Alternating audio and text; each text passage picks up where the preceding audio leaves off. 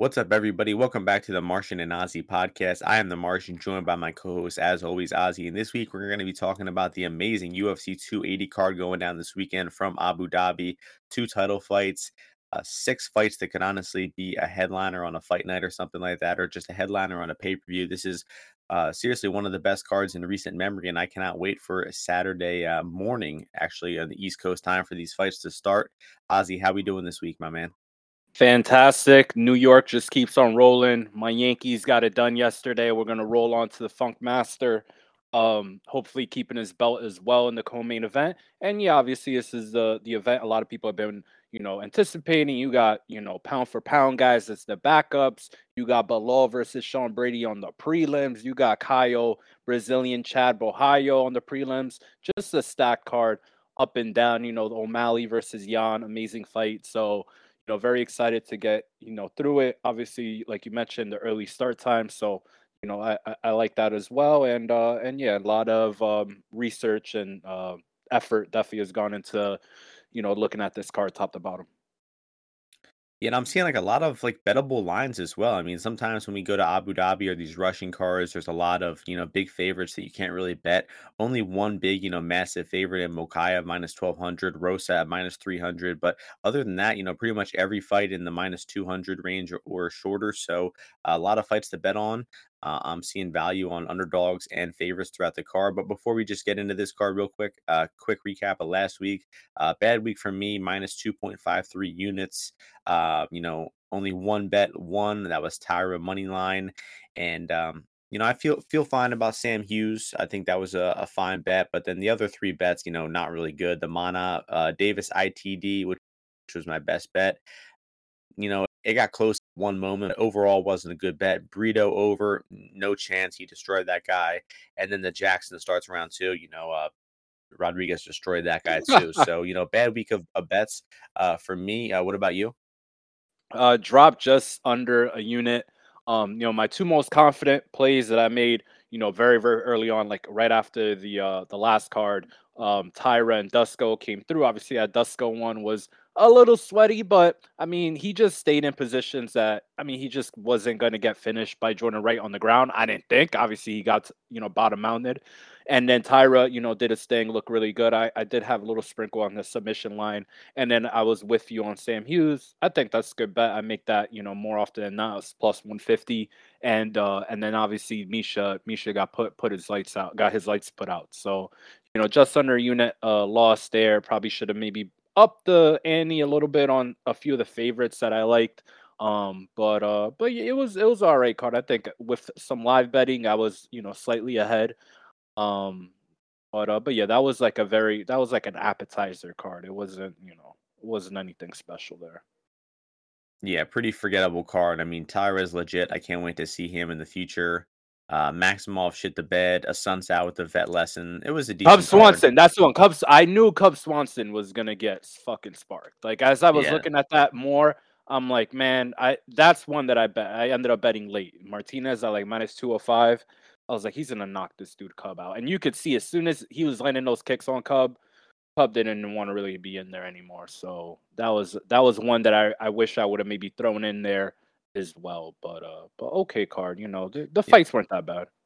yeah. That was a sad fight to watch Cub get destroyed like that. But enough said about last week. Let's get into these fights. 13 fights, and we're starting things off in the women's bantamweight division. Carol Rosa taking on Lena Landsberg. Rosa minus 335. Landsberg plus 275. Rosa, throws a lot of strikes. She can hit takedowns as well. I mean, I think she's got all the abilities to win this fight here. I feel like sometimes people are talking about, oh, she can possibly finish a woman, but she just never seems to actually do it. And I don't think she probably will here. I think it's probably going to be a decision. Landsberg is, old enough and, experienced enough to probably just hang around and make it somewhat close to make it to a decision. But I don't see her having much upside to actually win these rounds in this fight. And it's probably going to be a fight that you don't have to think too hard about, and it's probably just going to be Rosa decision.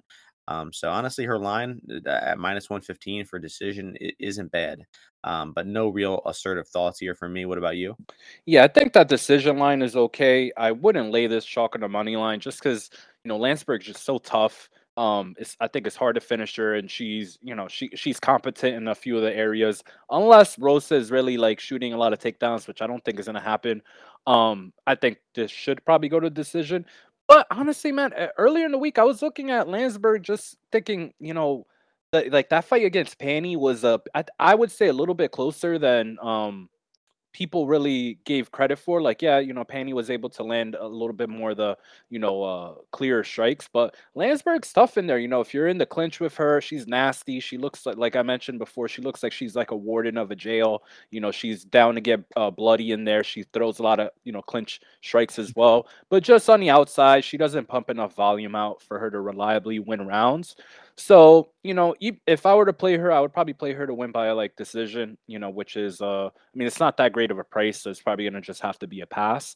But yeah, I wouldn't lay that chalk on Carol Rosa because she's just like a little bit we at like the age difference thing in women's MMA. I don't give as much credence to as men just because the baseline of athleticism is like low enough that like it really doesn't deteriorate as much. I feel. And Landsberg, I don't know, she's just kind of crazy, so she's like an anomaly overall. So just a pass fight for me. But I wouldn't be comfortable with that chalk price on a girl like Rosa. Yeah, I think the one or two takedowns could pretty much just win her these rounds in this fight. I agree. Because Landsberg is so bad on bottom, and Rosa has exploited that before with her Jocelyn Edwards fight. But enough about that one. Moving on to the next fight in the flyweight division, Muhammad Mokaev taking on Malcolm Gordon. Kind of surprised this fight's this low on the card. Mokaev minus 1,200, Gordon plus 800. So it seems like a matter of how is Mokaev going to win here. I mean, I doubt you're giving much of a chance to Gordon. So how do you think Mokaev gets it done? I think this fight finishes in the first 2 rounds. The decision I'm trying to make is do I play the under at like minus 106 right now on FanDuel, or do I try to mix like round one, round two Mokayev to potentially have maybe like a little bit of a better price or get both rounds of equity of him finishing. Just I think that Malcolm Gordon, if he could go first, if he could have like if he can go for takedowns first or throw strikes first, whatever it may be. I think he could have success overall. Like I mean, I don't mean in this fight, just overall. But once you start putting him on the back foot or having him have to catch up to transitions, which I do think will happen here, I think that Makayev is going to be able to just overwhelm him. I would probably say is probably going to come with strikes. Firstly, maybe he strikes with him a little bit and then just latches onto a submission. Because I think Malcolm Gordon will try to shoot on him. If he does get stunned on the feet, so I'd probably lean towards like I said, at early finish. The knockout price is not bad. You could almost get 3 to 1, whereas the submission price is much lower. But I think it is lower because they know that Malcolm Gordon will look to grapple if he is stunned. And I think Mokaev will be more than happy to there be go for guillotine or pull him in and try to circle to his back or something like that. But I think this finishes early, and I will be playing some kind of early prop, whether it be under or round one, round two for Makayev. Yeah, it's tough to find a prop that you really like here.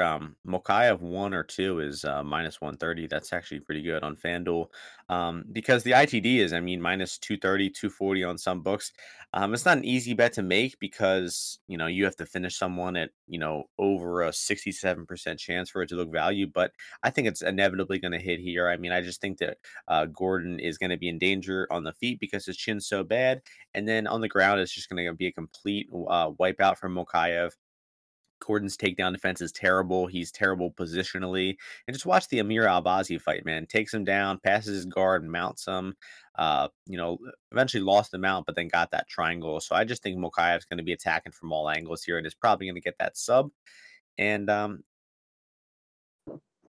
with it, minus 230 for ITD, I think you're probably better off taking that Mokaev 1-2, or maybe taking fight doesn't start round 3 at this point because that line is just getting a little out of control. So, and generally, if the fight somehow gets to round 3, it's probably going to be Gordon surviving to the decision at that point. So if a finish is happening, it's probably early here. And enough about that one. Middleweight division next, Armin Petrosian taking on AJ Dobson. Petrosian is the favorite, minus 191. AJ Dobson plus 166 in the comeback. I think this line is looking about accurate, maybe even some value here on Armin. Dobson just doesn't look like a good fighter at all to me. I will say I did see a slight improvement from his contender series fight to the Malkoon fight. The contender series he was just really wild and crazy and swinging and missing a lot. His feet work was all over the place. And he did kind of calm down a little bit and try to strike and outstrike Malkoon. He did successfully for about 5 minutes, and then in just like the 7th minute of the fight, you see him a takedown lands for Malkoon, and Dobson, all the fight just leaves him, and he is completely gassed and out of the fight at that moment. So, pretty good sign that the guy's got bad cardio. And Petrosian is just I'd say the much better striker of the two. I mean, he's going to be keeping his distance. He's going to be kicking a lot. He's going to be using those straight punches. And Armin's got really good cardio. He can throw output for the full 15 minutes. He's pretty durable as well. So I mean, I think Dobson's going to have to catch him and knock him out here for him to win. I don't see how Dobson is going to win the fight outside of that. You could say that Dobson might wrestle here. He did apparently wrestle in one of his fights, the fight that he went to the decision in a few years ago. But Petrosian isn't like that terrible of a grappler where I think AJ Dobson is going to be able to take him down. I think maybe he will have some brief success, but pretty much all of Armin's fights or him getting, controlled or taken down for a minute or two, and then he separates and then he blasts the guy and knocks him out. So Armin is, I'd say, very likely to win here. I think minus 190. It's not an easy a chalk bet to make because Armin only has 2 fights in the UFC, but I do think he has good potential to cover this price tag and win this fight here. So it's Armin or pass for me. This fight, I was thinking about playing Armin. I need to do a little bit more, like a little bit more, just a refresh and kind of just check in on where what Armin's been doing training wise. But I'm kind of trying to lean towards this going over 1.5, just because like Armin, a lot of his knockouts, a lot of times he has success has been when the other guys like look like slow down a little bit, take control of the pace and stuff like that. And while Dobson did come out rabies in that round one of the contender fight, I think that they know that I think if they're just striking on the outside, AJ does have a reach advantage here. So, I think if Armin is just throwing out those kicks, which is his primary weapon, maybe AJ is able to, kind of counter that with his hands a little bit more than people expect. And then maybe even looking to get into the clinch and go for takedowns. But I potentially see this fight being a bit slower paced at certain points. Armin is okay with kind of like looking for his opening, circling around, moving his feet, and then firing off 1 or 2 strikes at a time. And I think AJ himself is pretty durable as well. I think we'd have to watch for like some of those body kicks. You never know, if you get hit with one of those big body kicks by a guy like Armin, if that folds you over. But being at a like a pick'em price for an over here, where I don't really think that AJ is going to be able to land, at will on Armin, just because like how well Armin moves in there, and he does have the big cage down to work with, which his 3 other fights in the UFC so far have all been in that small congested cage. So I think he's gonna be looking to get some cage time in, wear AJ out, throw those kicks. So I'm looking at that pick 'em price. I'll decide a little bit later on this week, but that's the only prop or bet that I'm really looking at too much in this fight. Yeah, I agree. I mean, if you look at the knockout props, I just think they're kind of overvaluing the KO here for both guys potentially. I mean, Dobson is probably his only way to win, but the Armin KO price at what plus 120? That's no good. You might as well just take money line at that point, and maybe But even yeah, I feel go that ahead. price is like very much like late, put in late, like with late equity in it. Like if I was playing Armin, I'm thinking that he's gonna get a finish. I would try to play some of those later props, just because he's not really a thumper.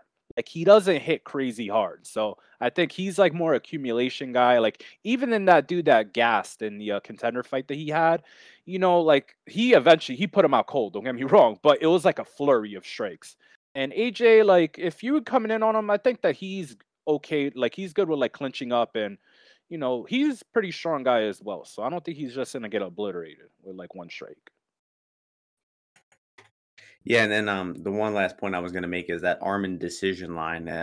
You can get it at plus 330. That's not bad. Or no, plus 400 on DraftKings. I mean, if this somehow gets to decision, I think it's pretty going to be favorable for Petrosian at that point. So that's not a bad line. We're moving on next. Welterweight division. Abu Bakar Nurmagomedov taking on Gaji Omar Gadzhiev. You hear that pronunciation, Ozzy? That's why I get paid the big bucks. I mean, just absolutely nailing everything, every syllable. Um, Welterweight fight here. Abu Bakar minus 163, Gadji plus 143. What are you thinking here? This is a fight that I've been wanting to play Abu a lot this whole like the whole time because I knew that Omar Gadzhiev was a fraud, and I knew that shit from his contender fight. And I cashed big on Kaio at plus money against this guy, but he's just a weird dude. Like I want to see at 170 what he's looking like. First of all, he is a 93 kid, which I do value, but he just looks like a fraud 93 kid to me.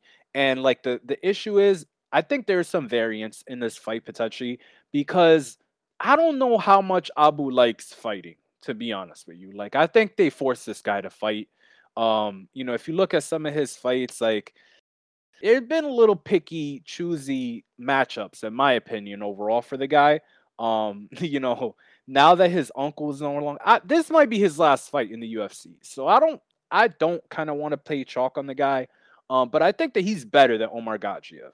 And I think if they're on the feet, he's got better like range control, and he's like more okay with like a fight playing out on the feet. Whereas Gadzhiev, he's just like swinging out of his shoes. Like I think he rushes some of the grappling a lot of times and leaves opportunity to be counter grappled. I mean, you saw when he took down Kaio, he like immediately got rolled over like a white belt. Um, so I'm leaning the Abu Bakar price. It's coming in a little bit. So that makes me think that, maybe some people have, honed in on this guy maybe potentially looking a little bit better at 170, having something to prove. He's going against the Nurmagomedov. Like if it was me, that would definitely be something that would motivate me to show up well. But I think I'm gonna just pass in the fight overall. Maybe look to live bet it. I think it potentially could be a close fight. I think this is a fight where it could potentially be like 1-1 going into the third round. Two Russians, a little bit competitive, striking, some clinching and stuff like that. But I kind of like the fight also to go the distance potentially because I don't think Abu has a lot of power. I don't think he has great grappling. I don't think he'll chase the finish when he is grappling in terms of submissions. Like I think if he gets a dominant position, he's more likely just to hold and kill the clock. And I don't think it's gonna be going to the ground like right away in any of the rounds. I think there will be a fight for the takedown. So I'm gonna look at this over a little bit more and lean that way, but I would pick Abu probably to pick up the win. Um but I'm intrigued in this fight. I'm intrigued. So this is the first of Khabib's guys, I think, stepping in the cage, right? Of the night. So I'm looking forward to this one.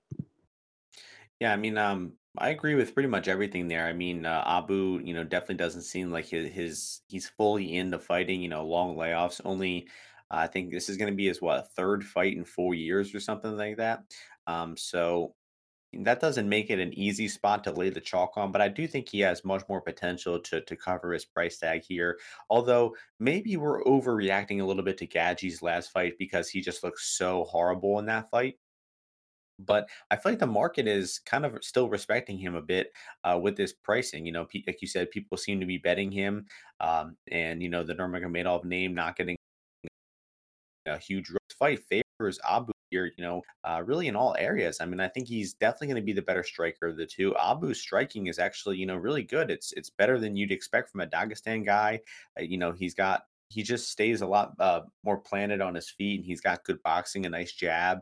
Beat up Jared Gooden really badly on the feet, and with Gachi, showing that he can be put on bottom and stuck on bottom versus Kaio, I think Abu might be able to replicate that as well. Although Abu doesn't seem too inclined to actually wrestle urgently in most of his fights, he kind of wants to strike. So um, I think the Gadji moving down to 170 is, probably a good move. The guy is a smaller 185er, but he also has never gone down to 170 in his entire career. So this will be his first, huge weight cut down to that.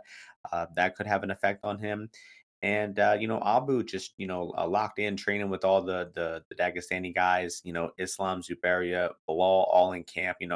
All guys kind of around his size that are good training partners as well. So I think Abu will win fight. And a line that you mentioned that I hadn't really considered is GTD minus 165. I mean, that puts the fight ending inside the distance at like 38%, right? How does this fight end ITD 38% of the time? I don't know. I don't even know what the most common finish here is. So that's a good line. I'm gonna bet that as well. Um, Gaji does not have good submission grappling. Like this guy, like he'll go for wrestling, but like he's not submitting Abu. Like if he submits Abu, Khabib needs to change this guy's fucking last name. Like that is no good. So yeah, I like that yeah. goes to this, but I'm gonna look more at Abu because if the line comes into like minus 150, I might have to do it. Well, I would definitely not bet on Omar Gachi. I'm Yeah, I not mean, gonna. I think even at this price, 163, 65. I mean, I think that could be good as well. I mean, I don't know. I mean, I just struggle to see many advantages for Omar Gadjiev here. But the only thing, like I said, we're uh, overreacting to how shit he looked in this last fight. So next Yeah, fight is going Kyle, to be way in better the grappler, great grappler, much bigger. So yeah, for sure. yeah, and then also like you said, like he took him down and it was just an instant reversal. Then round two, I think he just like fell over and was on bottom. And just like the fight just went as poorly as it possibly could go for him. So he has to look better here. He can't look that bad again. So next fight is in featherweight division. Zubaira Tuhugov taking on Lucas Almeida. The odds for this one have Zubaira as the favorite minus 158. Almeida coming back as the dog plus 138. I think this line is pretty accurate. I do favor Zubaira in round one. The guy is a solid fighter when he's fresh, but the story of his career is his cardio. The guy just cannot seem to get that cardio on point. And I'm not really sure it's ever going to get, on point at this point because it's just been a problem for so long of his career. I mean, he's been gassing out in fights since like 2015, 2016. And you saw in the Hamos fight, unanimously losing round three there again.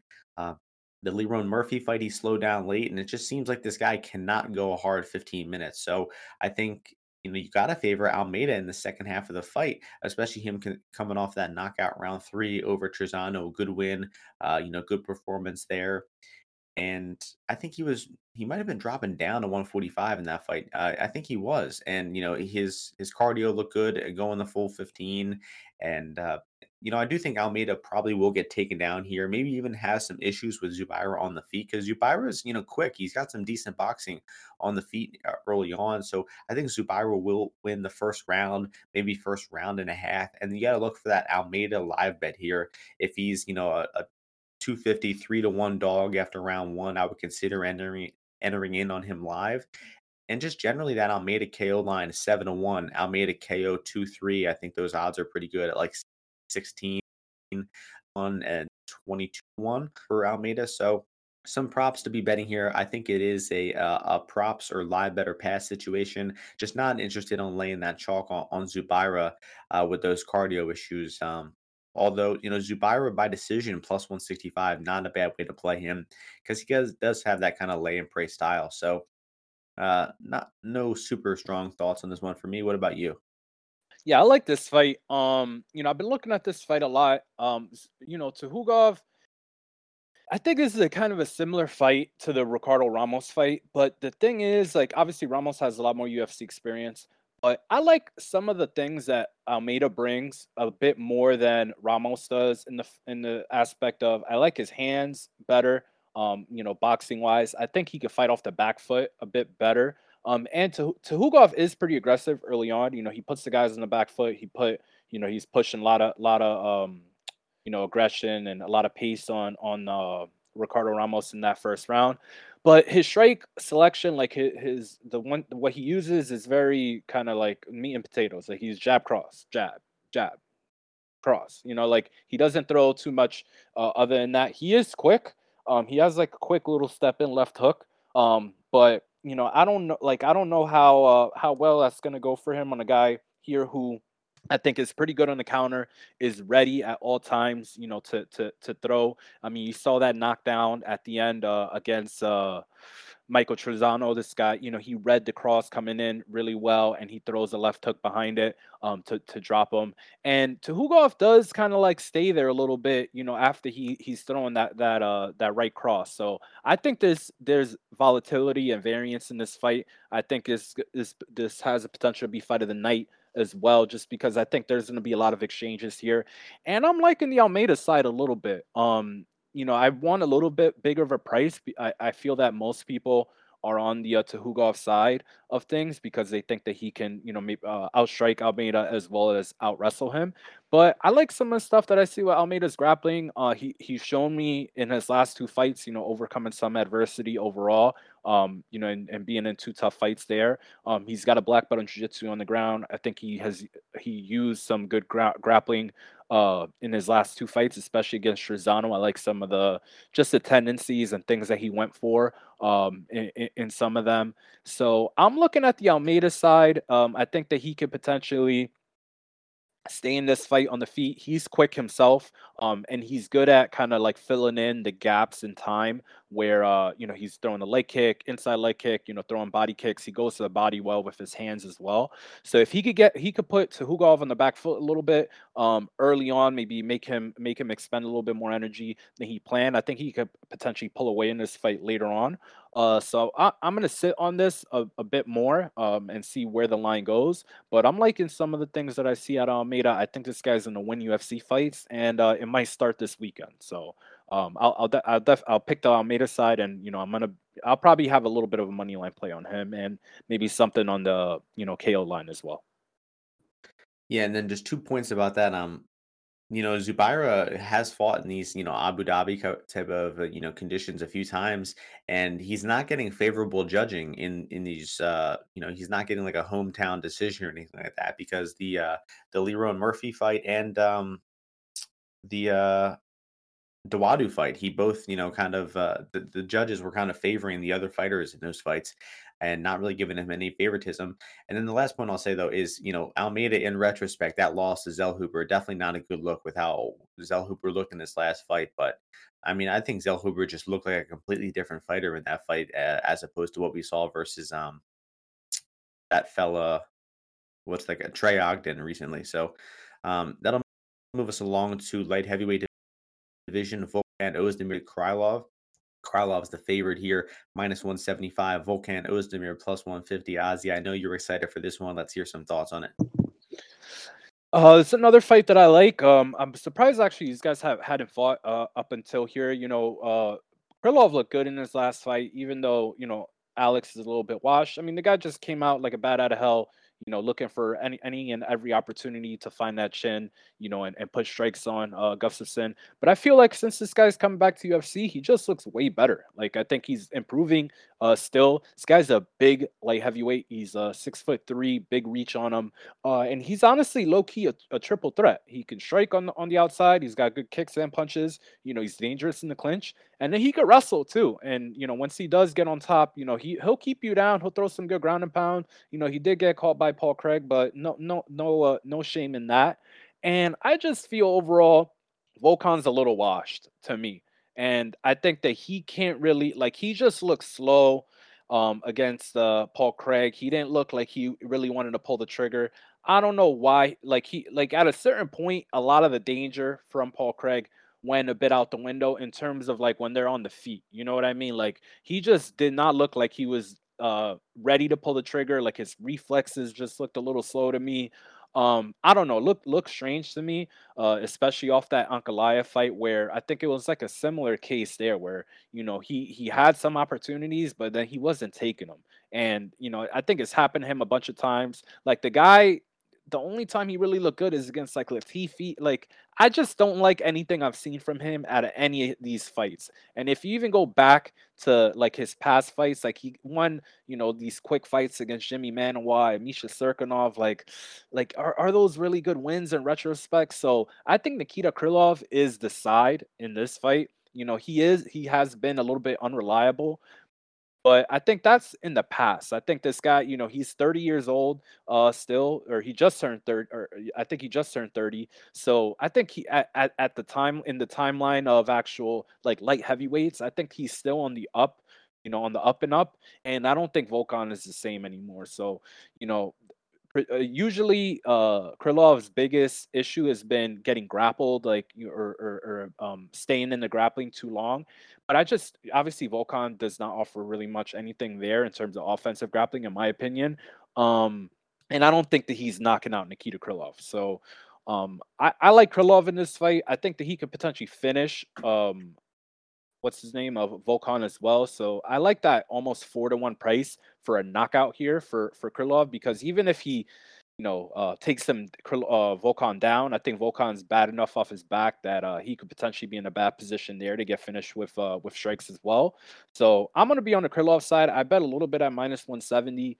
I think he's good up until like 190 ish. It's not. I'm not saying this is like a huge edge here, but I think he's definitely the side here, and I'm pretty sure he's gonna win this fight.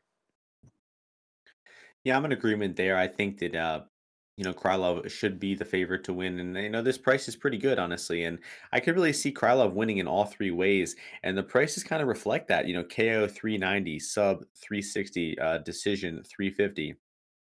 They're all kind of priced right around the same way because Krylov is truly, that multifaceted type of fighter where he could win all three ways.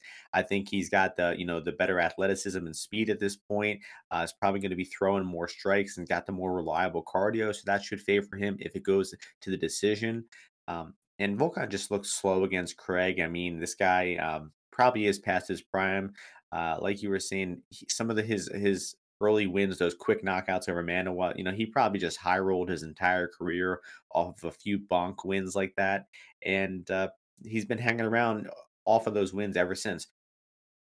Although, in retrospect, is Ira Latifi. I mean, he beat the brakes off of Latifi and made it look pretty easy there. So um, I think Krylov can win in all three ways. I'm kind of leaning decision, honestly. I think Volkan might be just tough enough to kind of hang around, and he seems like the guy. Once he's losing, like say he's on bottom at one point in this fight, I don't see him really selling out to try to get back up to his feet. I could kind of see him laying on his back and kind of accepting bottom position and waiting to see the end of the rounds and waiting to see that decision. So I don't really have a take on which method Krylov is going to win. I'm leaning decision, but I'm not going to be betting it. I think honestly, just money line is the way to stick with Krylov. I think if this line keeps coming in anymore, it'll be an easy spot. But Ozzy said it. Anything under 190, I think is good. Anything under 2-1, I think you could even go as high as 225, 250 here for Krylov. I favor him in this fight, and I think the only way he's going to lose is knockout. Ozzy said he does out, but I think that's the way he has to win. I think that any other I don't Ozdemir submitting him, it seems virtually impossible, and I just don't see this fight going his way if it goes to the scorecards. I just think the activity and the athleticism of Krylov is going to be winning these rounds and winning him the fight ultimately. So in Ukraine we trust, and he will probably get it done. Two prelims left. 185 division, middleweight division. Mahmoud Muradov taking on Kyle Bohayo. Really good fight here. Bohayo minus 191, Muradov plus 166. So I mean, really compelling matchup here. You got Muradov, who hasn't fought in a while after taking his first loss in a long time to GM3.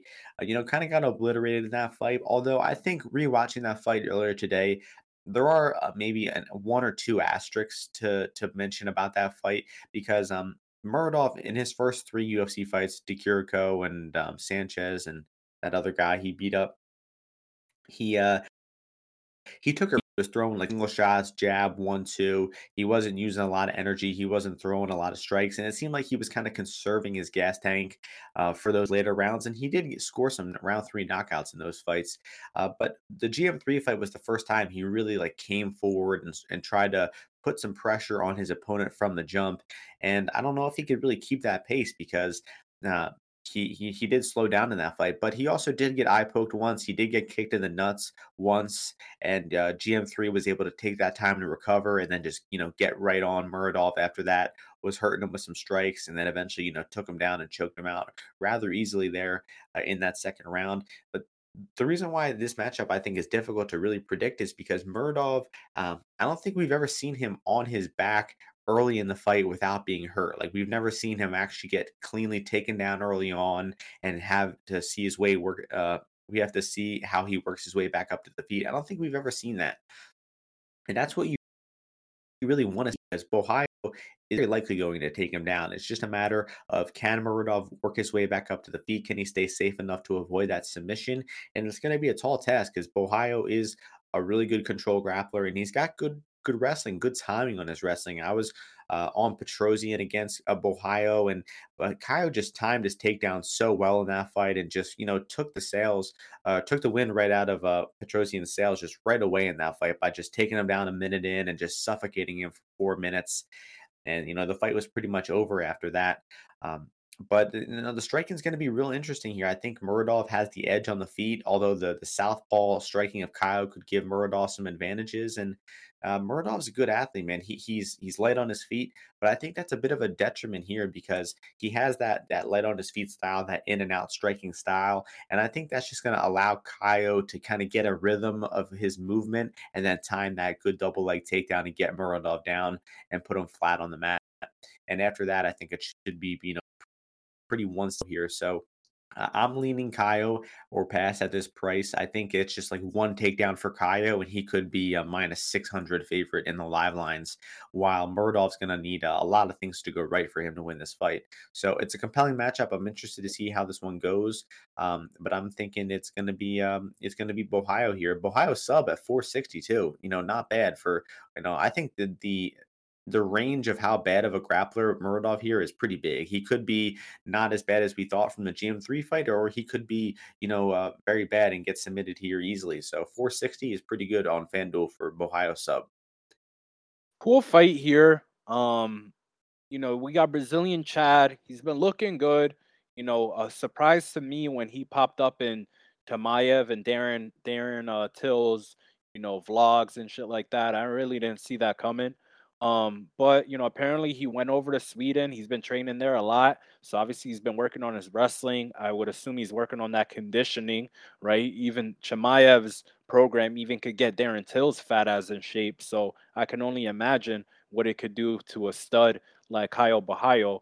And I think I'm intrigued by this fight and his line overall. It is coming down a little bit now. And Murdov, like you said, he does have some skills. He's like a classically trained boxer, moves around pretty well on the feet.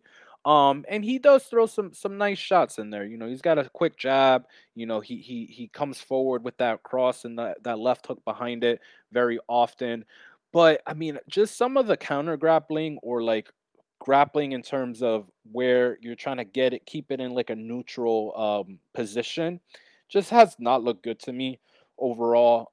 And I think that Kyle, I think I underrated his grappling a little bit off of what I saw like in that Jeffrey fight and some of those other fights, beforehand. But the guy's an A+ grappler. Let's not be mistaken. I've seen some footage of him grappling with some really really high level guys and doing very very well, holding his own and more than that. So I think this guy might be the new age Damian Maya, honestly, with like some more double leg takedowns. He times his takedowns pretty well. He hit those double legs. He's got some judo as well. So I think that he's in a and the thing with Murdov is he moves back a lot when he's sometimes when you're throwing strikes at him. He's not a guy where he kind of like sits and looks to counter that much. His striking comes more when he's coming forward.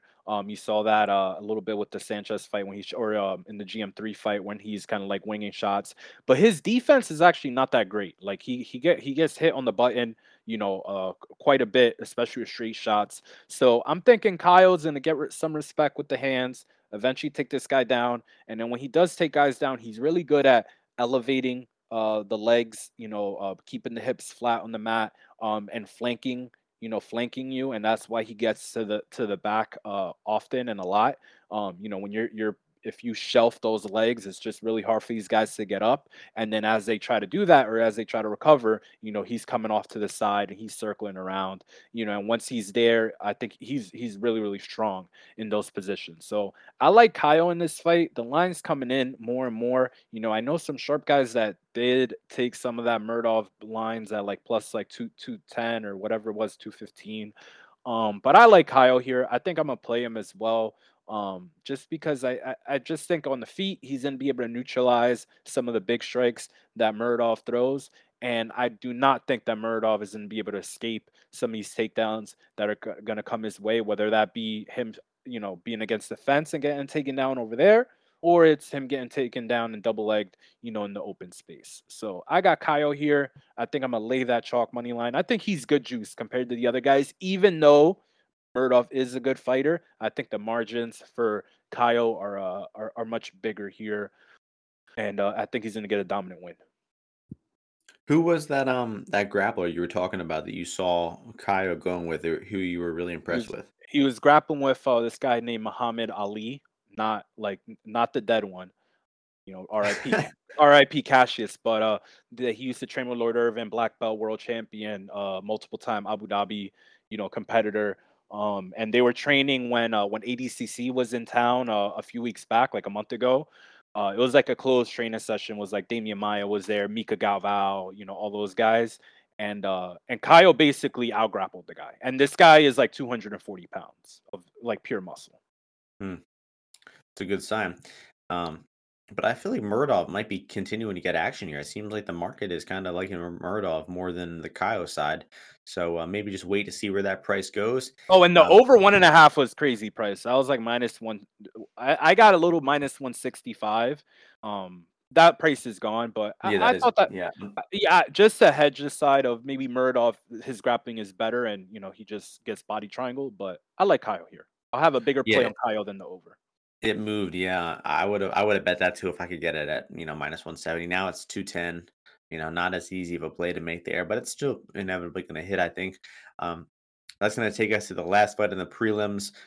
Arguably one of the best fights on the UFC prelims ever, honestly. Like, it reminds me of that time like Pedro Munoz versus Dominic Cruz was on the prelims. But we got honestly number one contender fight at welterweight, Bilal Muhammad taking on Sean Brady. Welterweight division here. Sean Brady minus 130, Bilal Muhammad plus 110. And it's gonna be your turn to start this one off, Ozzy. Let's hear some thoughts. Yeah, sick fight. I like both guys. I made, good money on both guys. Bilal's on a good run here. The Wonder Boy fight and the Luque fight, especially, he looked good in those fights. But, he was the underdog. Don't get it twisted. He was a pretty sizable underdog in both.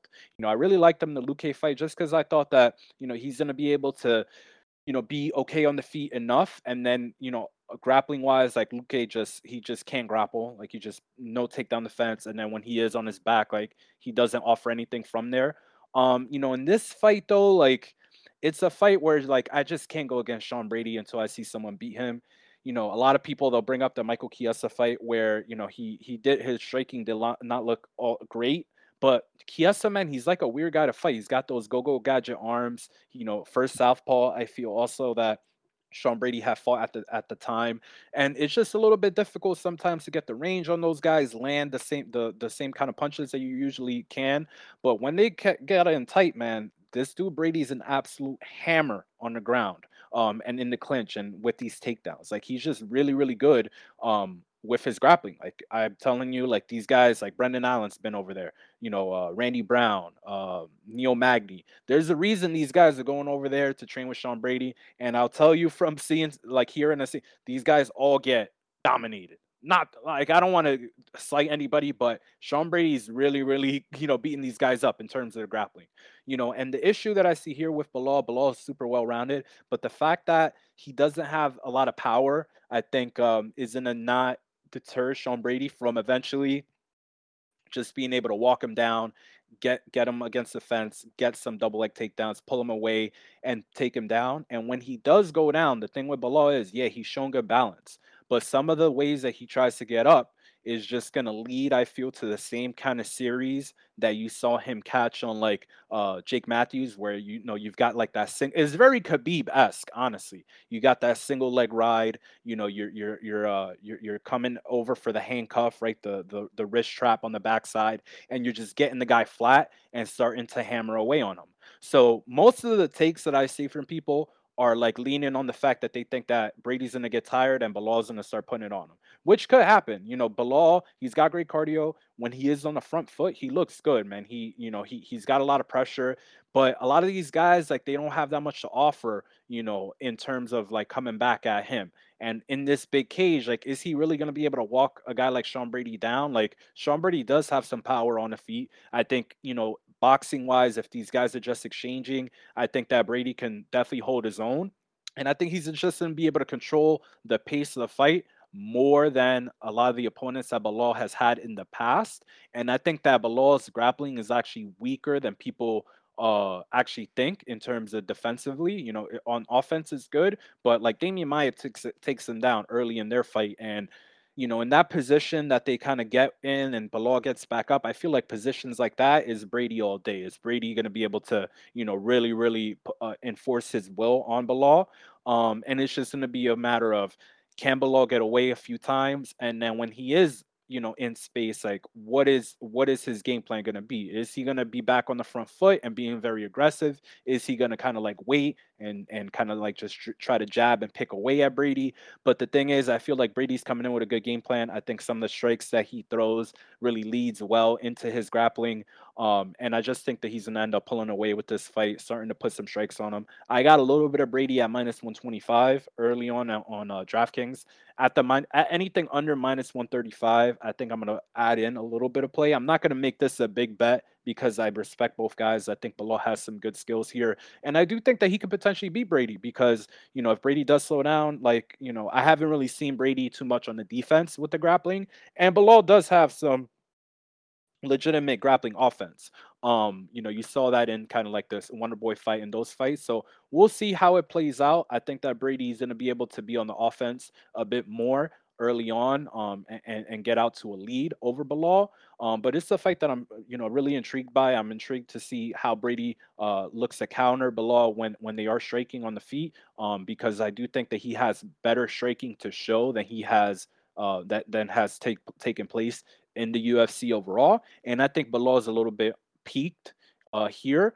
And I think that the fear of Sean Brady's grappling, I think, is going to be a detriment to Bilal and like all his preparation here. I think he's been preparing defensive grappling a lot. And I don't know how much he's actually been working on him, you know, attacking and, you know, on the feet, especially with his boxing and stuff like that. So I'm on the Sean Brady side, and I think that he's going to take home this win. Yeah, I'm in agreement. I think Sean is the side here. I think he should probably be closer to 170, 190 here instead of 130, 140. So, there's some pretty significant value on his line where it's at now. I'm just seeing the Bilal fight when he fought Damian Maya. You see Damian Maya attempt single leg attempts. You see him get Bilal back to the cage. You see kind of put Bilal against the cage and keep him there for at least a few minutes or something like that. So I think that if Damian Maya at the age of 41, 42 is able to do that, real quick, Ozzy, can you just reset the mic? It's echoing a little bit. So if Damian Maya was able to do that at the age of 42, I think Sean Brady's going to be able to do it as well because I think the strength advantage here for Brady is just going to be really, really significant. I think he is much stronger than Bilal, and you're going to see it in those clinching and grappling positions. You're going to see Brady just being able to get the body lock and just pin Bilal against the fence, and likely be able to take him down as well. Um, Now, rewatching the Brady fight against Chiesa, it actually wasn't as bad of a look as I once remembered because, I kind of remembered Brady, getting his ass kicked in round three there, but he actually took Chiesa down and got a back take for, a few minutes of that round. He did get pieced up a little bit at the end and maybe at the beginning of the as well, but he still was able to get a takedown and a back take in a round where he, was struggling. So I think that Brady, the issues around Brady, his cardio and his striking are a little bit overblown after that last Kiesa fight. But I do recognize that that is the way that Brady is going to lose here, is that he's going to probably get tired and lose the later rounds.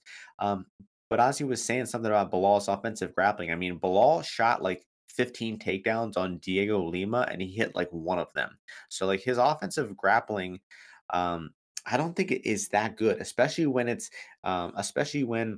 the sole thing he's going after. So he's good at blending in his striking with his grappling, but when he's purely grappling and going for that takedown, I don't think his wrestling is that good. And I don't think he has really good drive through his takedowns once he gets in on that attempt. So he might get in on Brady's legs, but I don't think he's going to be finishing a takedown here. I mean, Brady would have to be pretty gassed for Bilal to actually get him down. And the striking is going to be, I do give an advantage to Bilal. Bilal just doesn't hurt people, guys. I think for a guy to beat Brady, I think it's going to have to be a guy with really good footwork who can avoid being stuck on the fence and who also can sting Brady with shots at distance to, hurt him and discourage him from getting close enough to shoot him. That's just not Bilal, man. The guy does not hit hard. And I just feel Bilal's chances at finishing this fight are extremely, extremely low. So if Bilal is going to win, it's going to have to be by decision, and I don't favor him to win round one, and so he's going to have to win round two and three. So that's why I think the price on Brady is good. Is I'm recognizing there's a path for him to lose, but I just think it's a lot less likely than the odds are indicating now. Brady at around 55%, I think is generous. I think it should be. Easily over 60% for Sean here. So I think Sean's going to keep the undefeated streak going. I think he's going to win by decision. It'll probably be 29-28 decision for Brady, winning the first two rounds, maybe dropping the last one. Um, but I like Sean here.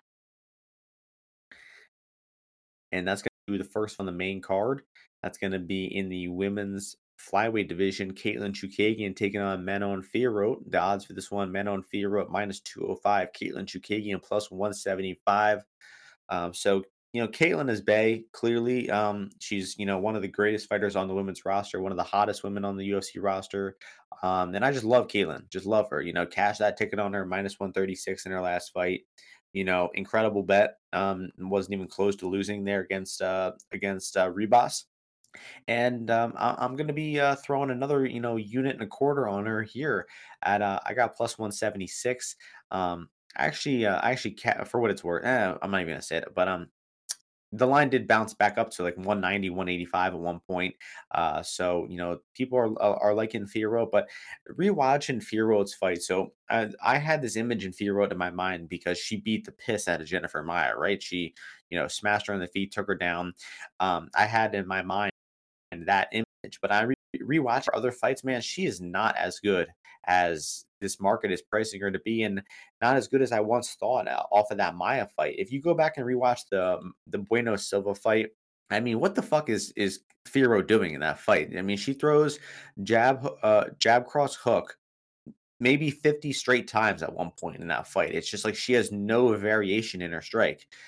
So I think that stupid little boxing, that three punch combinations, that's not going to be working on Chuk. I think Chuk is not going to be really uncomfortable at boxing range. I think honestly Chuk might be the better boxer of the two.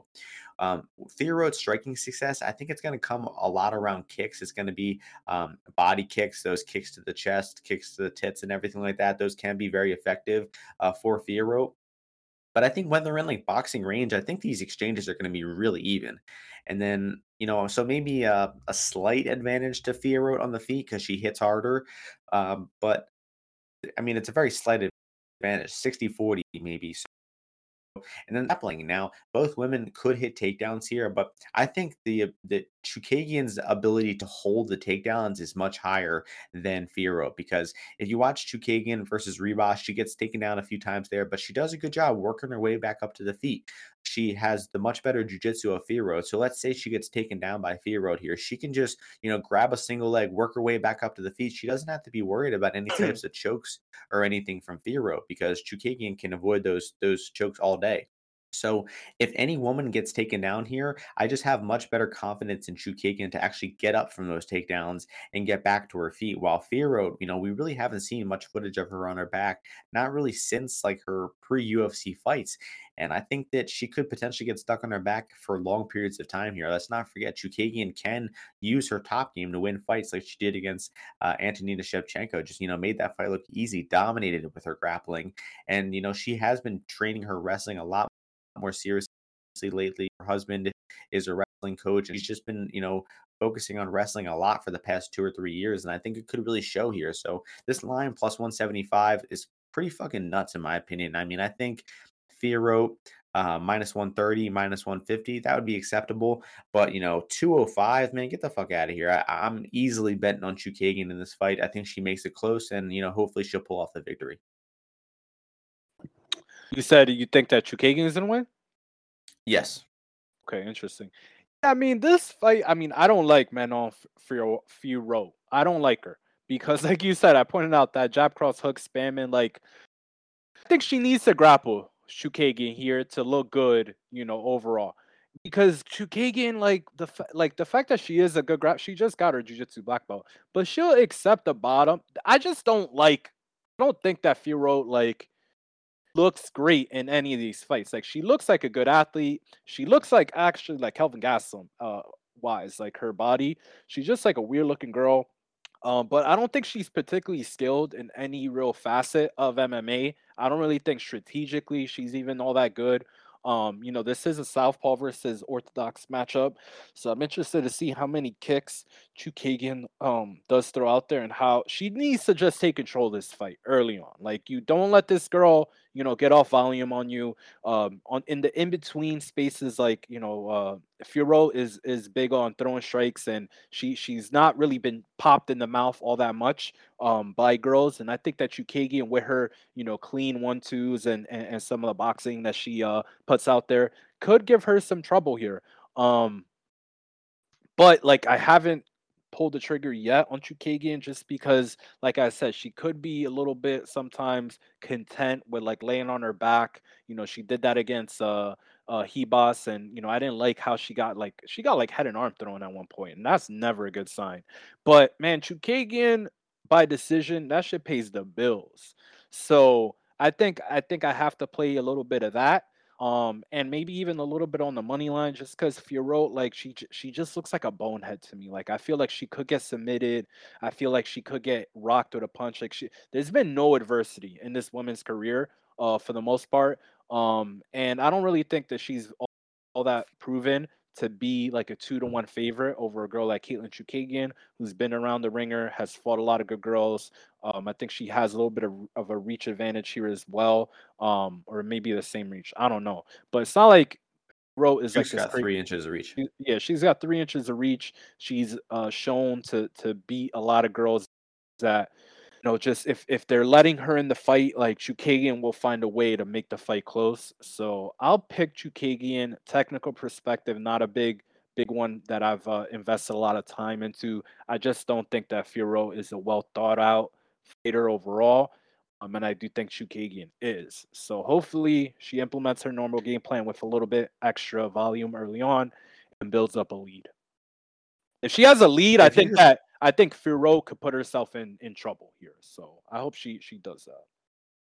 And if you just look at Chukagian's career, I mean, literally every fight she's either won, lost a split decision, or and then she got finished by Shevchenko. That was dominant. But even the Andrade fight, like she was doing well against Andrade before getting finished. So she's had like 15 fights in the UFC, and all of them except one against Shevchenko has been extremely competitive. So you're getting plus 176 on one of the most competitive and consistent women in the UFC. I think it's a pretty easy bet to make.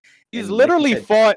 She's fought two glove sniffers in her last two fights. Like Chukagian's just way more quick and agile and smarter on the feet than fucking Jennifer Maya and Mariah Bueno Silva. Like that stuff that she's been doing is not working on Chukagian, in my opinion. I think this girl's gonna get punched up, touched up on the feet.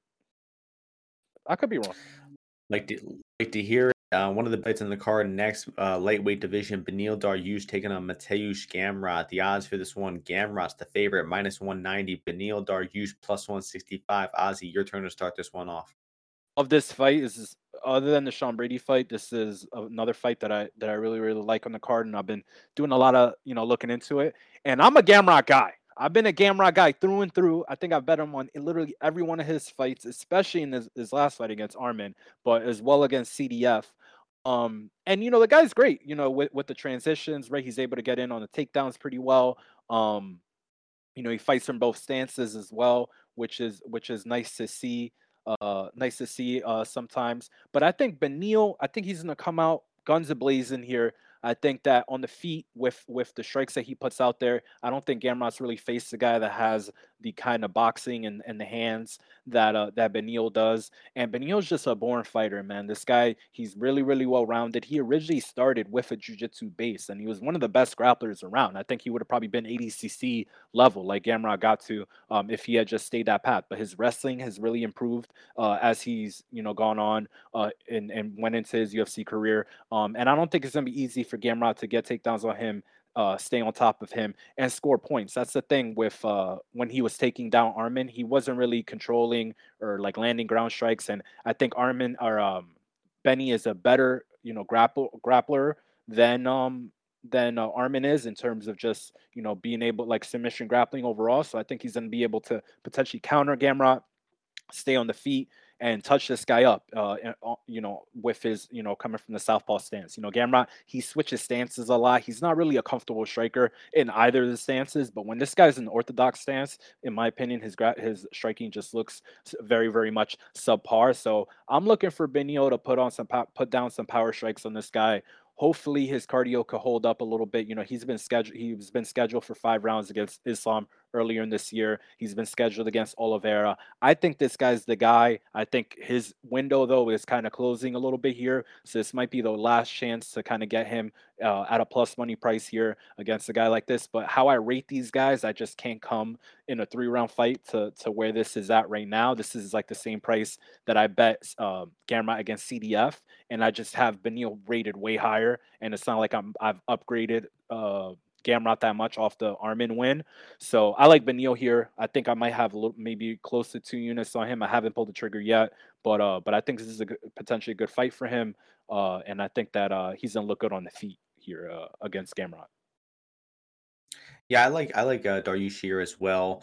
Yeah, I mean, I think a point to make about this fight is so the Gamrot fight against Sarukian is if that fight ended after 3 rounds, some people would have had it 3-0 Sarukian, and some would have had it 2-1 Sarukian.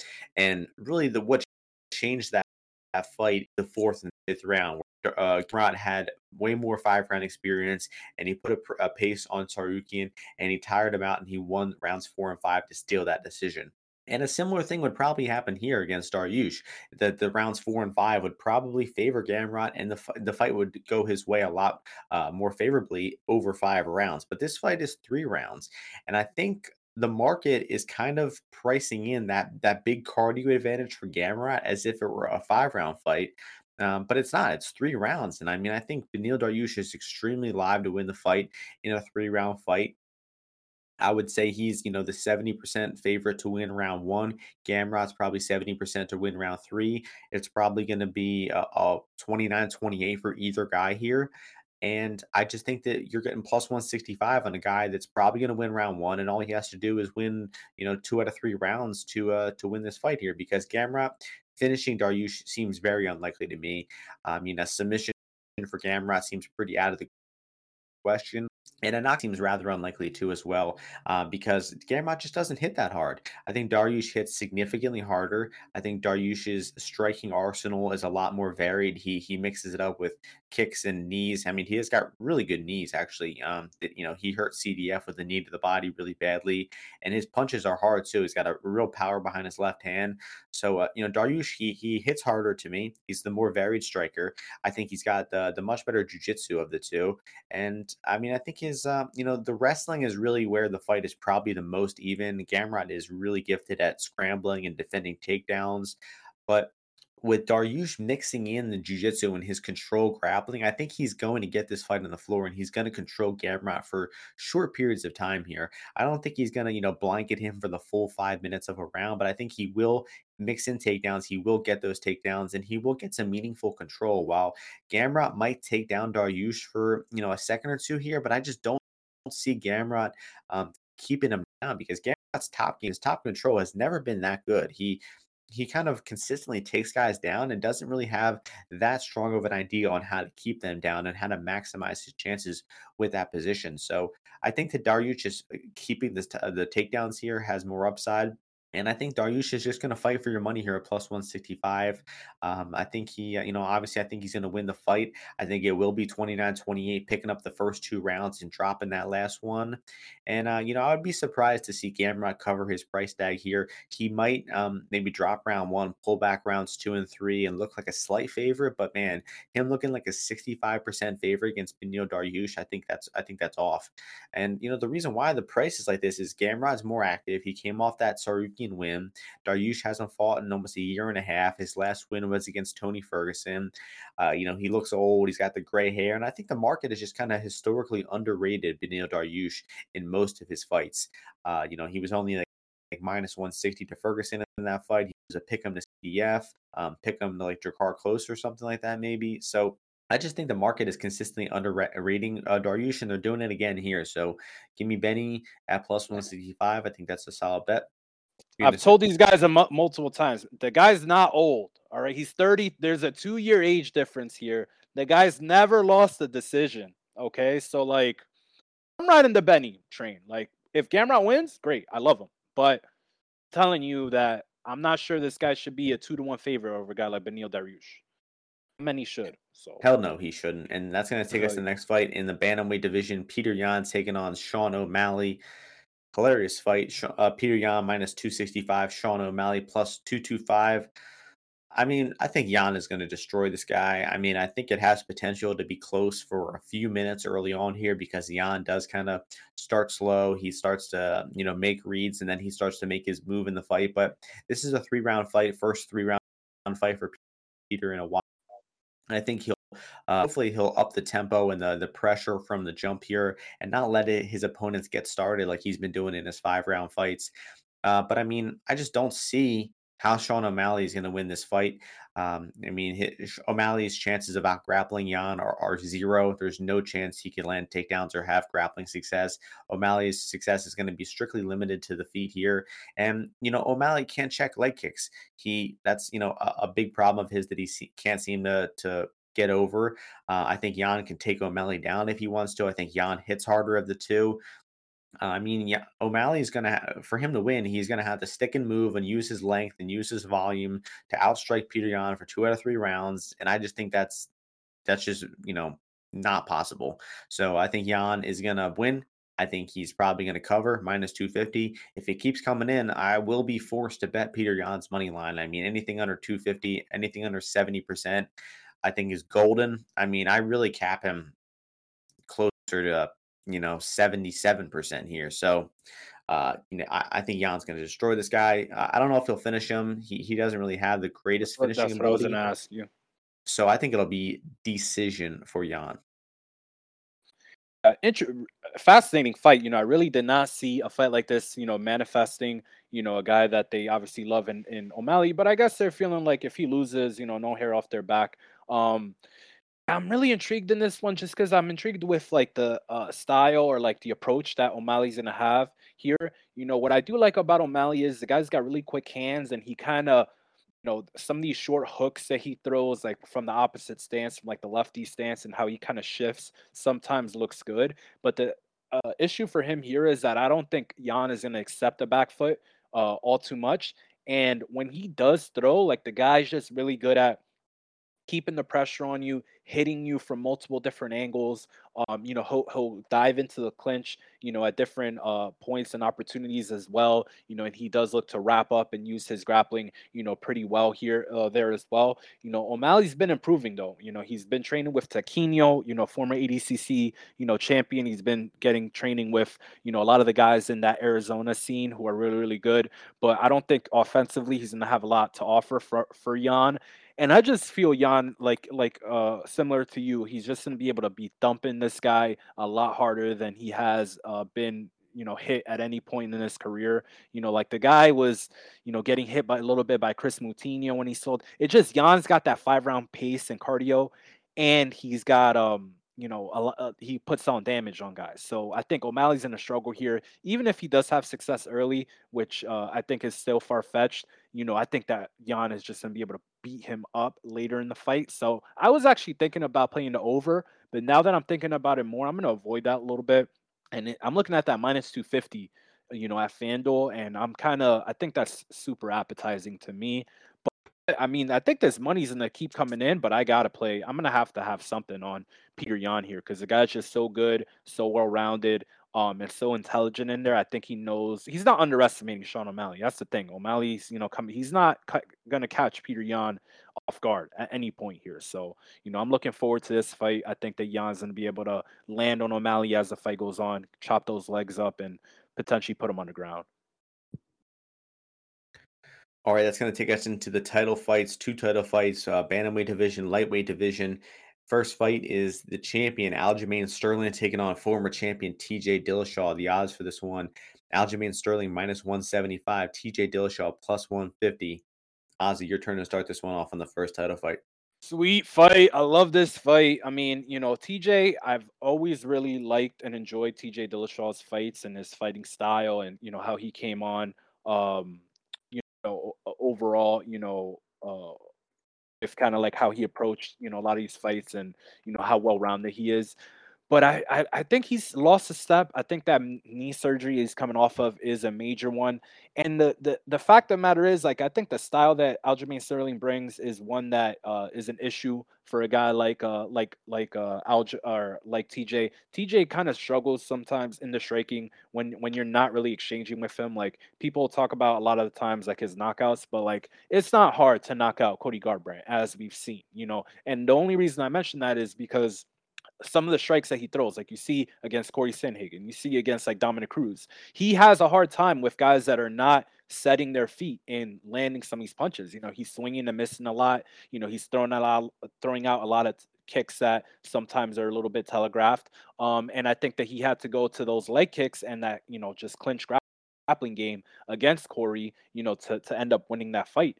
And I feel like Aljamain, he's been discredited for having to fight 25 minutes or 50 minutes, excuse me, against the best guy in the division. Did he slow down in that second and first fight? Yeah. But the first fight, crazy pace, crazy, approach that he had in there. He was landing tons of strikes. And he's just like volume based. I think he's going to be able to touch TJ with a lot of these straight shots. I think he's going to be able to avoid a lot of the counter punches that TJ does throw. And when TJ does wind up on some of these punches, I think Aljamain is going to be able to get him in the clinch, wrap him up with, similar to like how he did that Corey Sandhagen fight, right? Corey overextends on like one punch, and Aljamain wraps him up with his arms, gets behind him. He takes down Peter Yan, wraps him up with those legs, and he's immediately in a mounted position and throwing down, big strikes on him. And TJ, I feel he's just a meathead alpha male guy, right? He's talking about, oh, D1 wrestling and all that stuff. Like, where did Dominic Cruz wrestle? You didn't wrestle D1. I don't even think he wrestled junior college, and he took TJ down multiple times.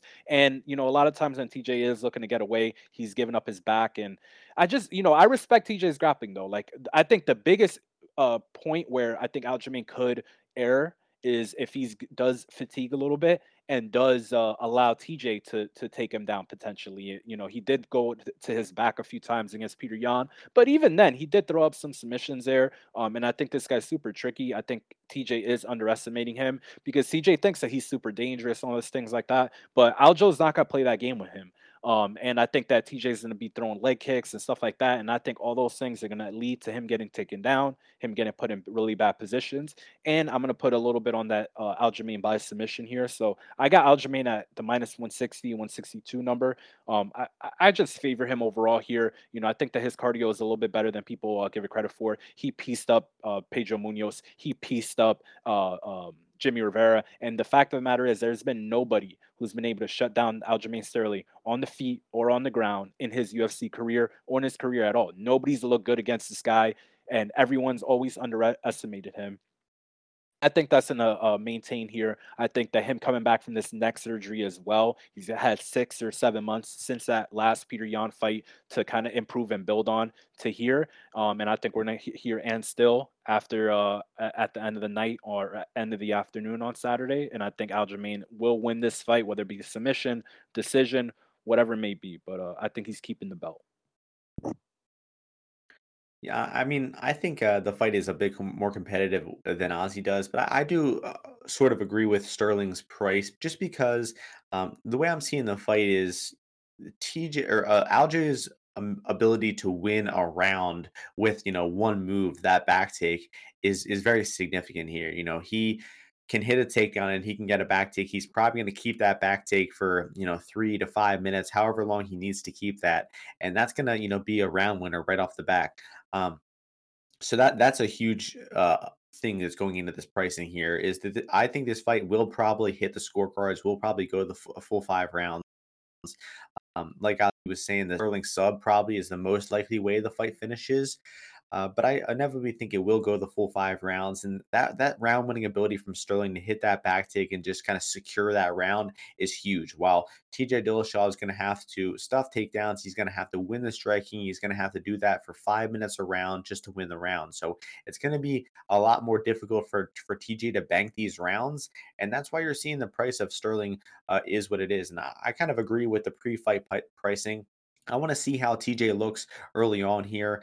Um, I think he possibly could win round one because I don't think Sterling is going to come out shooting from the jump. I think he's going to try to fill him out on the feet a little bit. And one thing I'm thinking about this fight though is that Ozzy mentioned that Sterling, is piecing up Munoz and Rivera on the feet. His striking looks really good in those fights. And then in the Yan fight, we didn't. Well, the first Yan fight we saw a little bit of striking from Aljo. The second fight we really didn't see much striking at all. And I thought it was a mistake from Aljo. I mean, I think he's at his best when he's blending in those strikes together, when he's using his length, those kicks, those straight punches of his, and then he shoots that takedown behind those strikes. And I think we're going to see a little bit more of that from Aljo here. He's going to go back to the striking and start throwing some strikes, confusing TJ, and then using those strikes to disguise that takedown and eventually get that takedown. But against Yan, I think he was maybe a little bit spooked by the striking of Yan, and he didn't want to initiate the striking.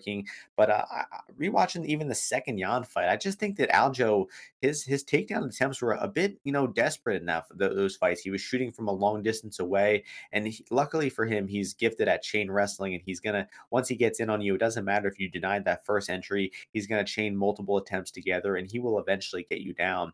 And that's what happened against Yan. Yan was stuffing a few shots, he was stuffing them, and then just one time he made a little mistake. He missed a wizard, and then all of a sudden Aljo ducks around to that back. He gets the back take, and he round two, round three with those back takes. I will say though, Sterling, I think his cardio does have to be a legitimate concern because in the Yan fight, the second Yan fight, the fight went almost as good as it could have in the first 1, 2, 3 rounds. He banked the second and third easily with those back takes, and even round one he stole that one on 2 out of 3 judges scorecards.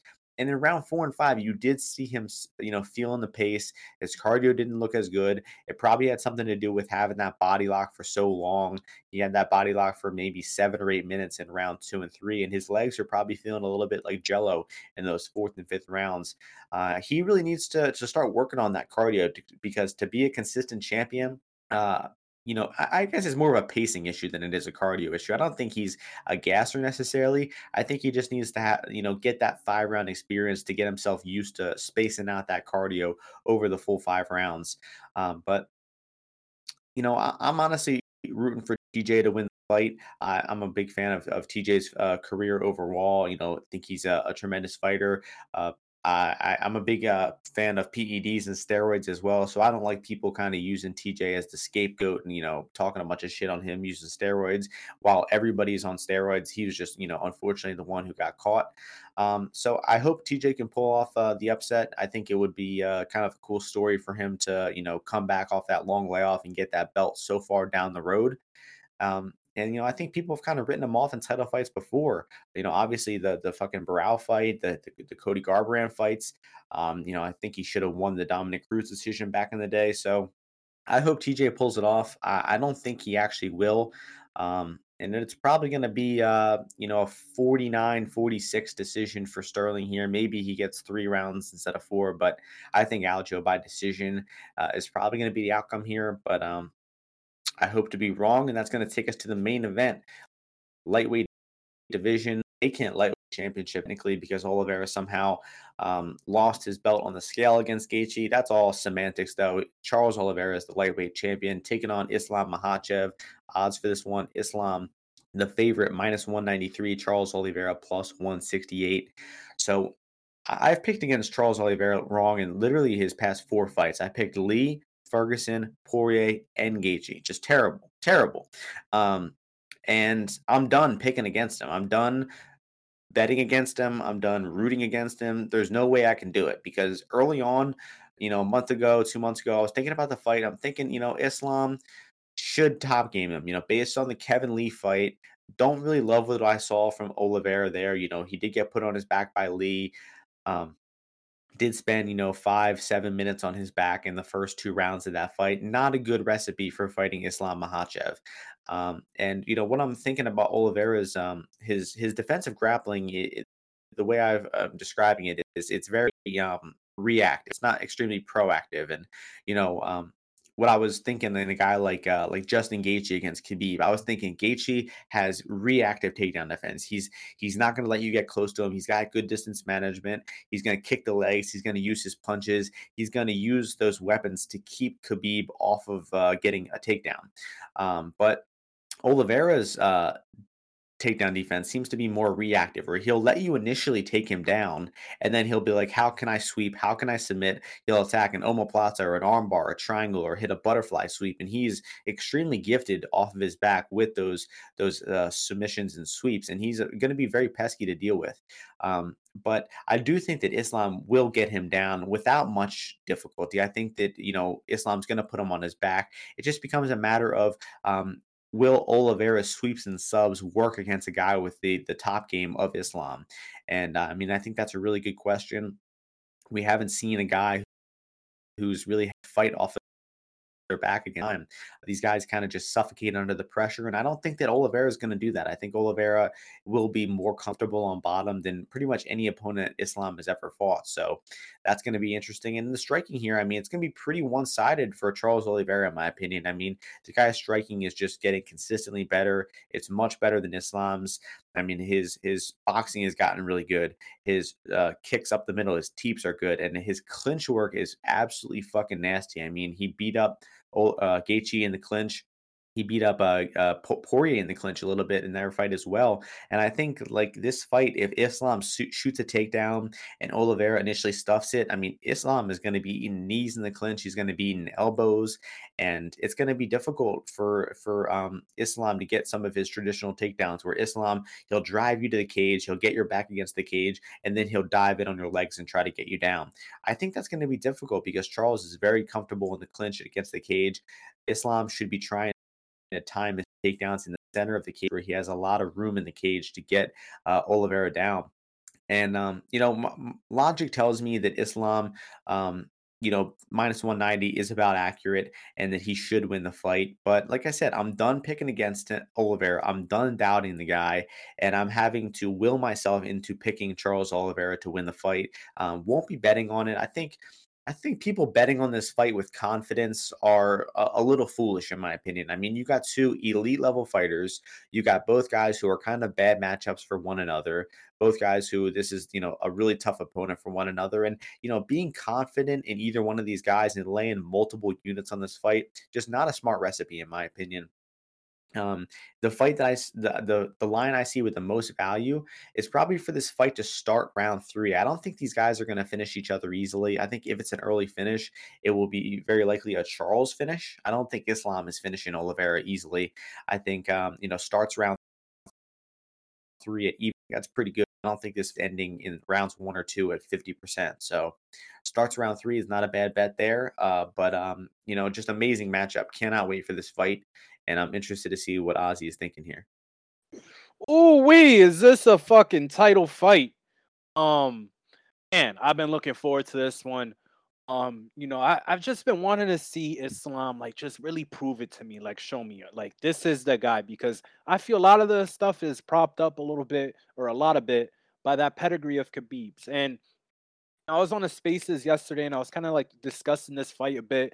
And just the biggest difference that I see with the Islam side is like even when he does get these takedowns, man, like his ground and pound, like it's not like Khabib. Like you've seen Khabib against Michael Johnson, Edson Barboza, Conor McGregor, multiple fights. He puts it on guys on top, elbows, punches, just grinding them down and connecting with big strikes. And Islam, he's more of a control guy. Like he's looking to sit on you in half guard. He's got these gorilla shoulders and he's, really wants to lock you down in half guard, put shoulder pressure on you and just hold you down there. And that's like the issue when I'm thinking about this fight. Like, yeah, can is Islam likely going to get some takedowns on Oliveira? Yeah, but like, where's the threats if he's not getting the guard passes? Like, is he just gonna sit there and get punched and elbowed and have Oliveira trying to submit him from on bottom? Like where is like the danger he's gonna be posing that's really worries for Charles. And I think that's why Charles is coming in here super confident because he's like, hey man, this is gonna be hard for this guy to take me down. When it's on the feet, I'm gonna be looking to butcher him. And then when it's on the ground, I don't think he's getting submitted by Islam unless there's really a big fatigue factor. So, early on, I was like looking at the Islam side. I'm like, yeah, like this is definitely like I'm definitely gonna be taking Islam. But now I'm definitely not on the Islam side. I just can't bet a guy where I think he's just not as dangerous here, and he's gonna have like some really good, you know, events happening for him to get these dominant positions if Oliveira is on his game. And I've just seen an evolution from Charles Oliveira. I've gone 2-2, fortunately for me, on Oliveira's few fights. I had Chandler against him, and I had Gaethje, but I also had him big against Poirier, and he just is different on the feet, man. This guy's blood hungry, bloodthirsty on the feet. He's looking to land crazy amount of strikes in all ways, right? He's butchered southpaws, which Islam is, right? But like the transitions, how he goes from the clinch striking, like you mentioned, to okay, you pull out of that and then he's landing these big shots on you like he did against Gaethje. These front kicks, flying knees that he's throwing, elbows that he's throwing in the clinch. Like he's just looking to put damage on the out on guys. And there's literally not been anyone that Islam has like significantly damaged in a UFC fight. Like I just don't like seeing that. The fact that the guy's not been through that much adversity overall, and when that Oliveira tidal wave gets going, it's hard to stop. So Islam better have no, bad moments in this fight because if he does, you just don't know. Like if he's in a panicked, state, like what is he gonna do? If he gets rocked with punches, does he dive in for a takedown? Does he exchange with Oliveira? Like what does he do? You don't know. So what killed the cat, Martian? Overconfidence killed the cat. And you telling me that you got 10 units on Islam, I just don't think is right. I don't think they're that big a margin for a guy like this over such a dangerous grappler, not or fighter in Charles Oliveira. I love Islam's grappling. I love Khabib's grappling. It's something that I've tried to implement in my own grappling, but it is big on having an advantage on a guy and then keeping those transitions going where you're beating them to the next position. And the thing with a guy like Oliveira and guys like him that I've grappled, like they're pretty good at keeping, opportunities small for you to capitalize on them. And he's been better with his offensive grappling as well, of late, like with against Dustin Poirier, against Michael Chandler, right? That double leg that he shoots on him. And then he's been looking good in these later rounds. What happened in that second round after that first round against Chandler? He comes out across that cage and he's foot on the gas, like he's ready on the trigger. As soon as Michael Chandler throws a shot, boom, left hook, rocks him. That third round, he comes out against Poirier. Immediately, Poirier throws a big strike, slips it, wraps him up in the clinch, jumps on his back, finishes him. The guy's just crazy opportunistic, has looked better in these later rounds. So I'm going to pick him as well to win this fight. I'm gonna end up, I'm hoping that this just keeps ballooning up because people are super confident on the Islam side. I get it. He's been grinding these guys out. But dude, this guy got taken down by Tiago Moises. Like Tiago Moises, like they were reversing each other in these clinch positions. They got this big cage here. Like, is Islam gonna be able to stay glued to Charles on the fence? Like, do people think these are auto takedowns? Like, he's just gonna, kick his foot, sweep his foot, and he's gonna fall down every time they lock up. This is the thing that I'm not really seeing with these guys. The Dan Hooker takedown. It's like he's diving on his legs from way out, and Hooker is bottom half guard, and he's not able to do anything. So I think the people I think that he's gonna cut through Charles Oliveira are nuts. I don't think he's gonna be able to stay glued to him as much as people think. And I think it's gonna be and still there. The champion has a name. It's Charles Oliveira, and I think at the end of the night, you got two and stills. They're gonna say and new, but I think TJ Dillish or I think Aljamain Sterling is gonna keep his belt, and I think they're gonna wrap that belt around Charles Oliveira as well. And hopefully it's gonna be. My dream is that it's a quick fight. He knocks this dude out quick, and they do Benil versus Charles in Brazil. That would be fucking sick. That would be. That's what I'm I looking I, for. I agree.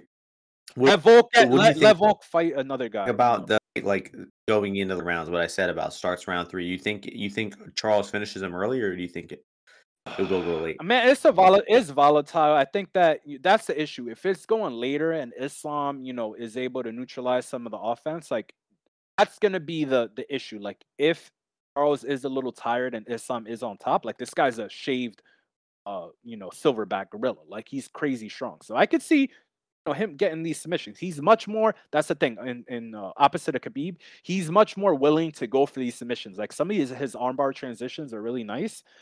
So I think that would be if it's later on. I think Islam is probably gonna win. If it's Hmm. going later on. But the dude Oliveira, man, his condition. These you saw last week where we lost on fucking Castaneda against this Santos guy. These guys, I don't know what they're doing with their conditioning, but it's different. They're looking good in these later rounds. Usually, these Brazilians, you've been thinking like they're like Yuri Alcantara kind of motherfuckers. Like they start folding, you start hitting them a little bit. But that's the issue, dude. Islam does not put damage. So, like, how worried is Oliveira about getting hurt and beat up in there? That saps your cardio, right? What do they say? Oh, you punch a black belt, he's a brown belt. Islam doesn't do that, dude. So I'm willing to be surprised and wrong, but I just in that sport of MMA, man, you gotta be putting damage on guys. So we'll see. Islam sounds confident. He thinks he's gonna just grind them out. I don't think so, though. All right, that's gonna do it for this card. We talked for a good amount of time, but that's what happens when these fights are good, man. When it's a shitty fight night, we'll do a 50-minute, hour-long podcast. When it's a great pay-per-view with six main event worthy fights, we're gonna go an hour and a half because we got lots to talk about. Even some of the fights that aren't, main event worthy. Ohio Muradov, Krylov Ozdemir, Almeida Tukulov, Nurmagomedov Omar. They're good fights. Mokayev on the prelims. This card is fucking amazing, and I cannot wait for Saturday morning. First, that's going to take our best bet parlay of the week. I have one in mind for me, Ozzy. Go first. Go first. Okay, I'm going to do Sean Brady minus 130. I feel like I might have stolen that one a little bit from you, but I Okay. feel like you have a different one that I know which one you're going to choose. That's okay. That's okay. So I mean, the two money lines that I like when I'm looking at this, I like the Krylov side and I like Benil Dariush. But I know Benil Dariush, a lot of people don't like him. One other thing I wanted to add because you rushed me a little bit on that one is bulletin board material. All right. It's not only the case in professional like ball sports, but Benil's there. They're taking his backup, this title shot, all this kind of stuff. This guy Gamrot's coming off a 5-round main event. He was Benil supposed to fight both the title guys, like bulletin board material. This is burn the boats, all in Benil Dariush. But I'm gonna go with a pick, a favorite actually that I like a little bit better. So I'm gonna go with Nikita Krylov on the money line. I think that he's just Say it again. It cut off a little bit. What money Nikita line? Okay. Nikita Krylov on the money line. I think he's gonna be Volcom minus 175 or whatever it is. I think he's gonna win that fight. But I really said all the sides that I like this week, but I'll go with that as my best bet. This is true. That comes out Brady minus 130, Krylov minus 175 on Bet Online comes out to plus 178 there. Yeah, but Benny is good. We'll be betting Benny, but not like a best bet because, I guess there is potential for him to lose while Krylov, I think, has way more potential to actually cover and look rather easily. So plus 178, that's going to be our best bet parlay of the week. And that'll do it for this podcast. Any closing thoughts here, Ozzy? I love this card. I'm really looking forward to it, and I'm firing. I'm firing away. A lot of these matchups, I'm gonna have some good cash on a lot of these How do fights. you think what's your prediction for the Yankees Astros series? Who's winning and how many games? Yanks in six, bro. Yanks in six. I like it. Phillies Yankees World Series is on the horizon. Um, I'm and looking that'll forward do it. to So, the last Yankees parade when we won in whatever, I forget when, '07, I oh think. nine, oh Oh nine. 09. There, yeah, '09. I cut school to go to it. I don't gotta cut school no more, so I'm looking forward to another parade though. All right, and hope everyone enjoys the fights this weekend. Thank you all for listening. Make sure you're subscribing, following us on Twitter, and we'll see you all before the next UFC event next week. Peace out, everybody.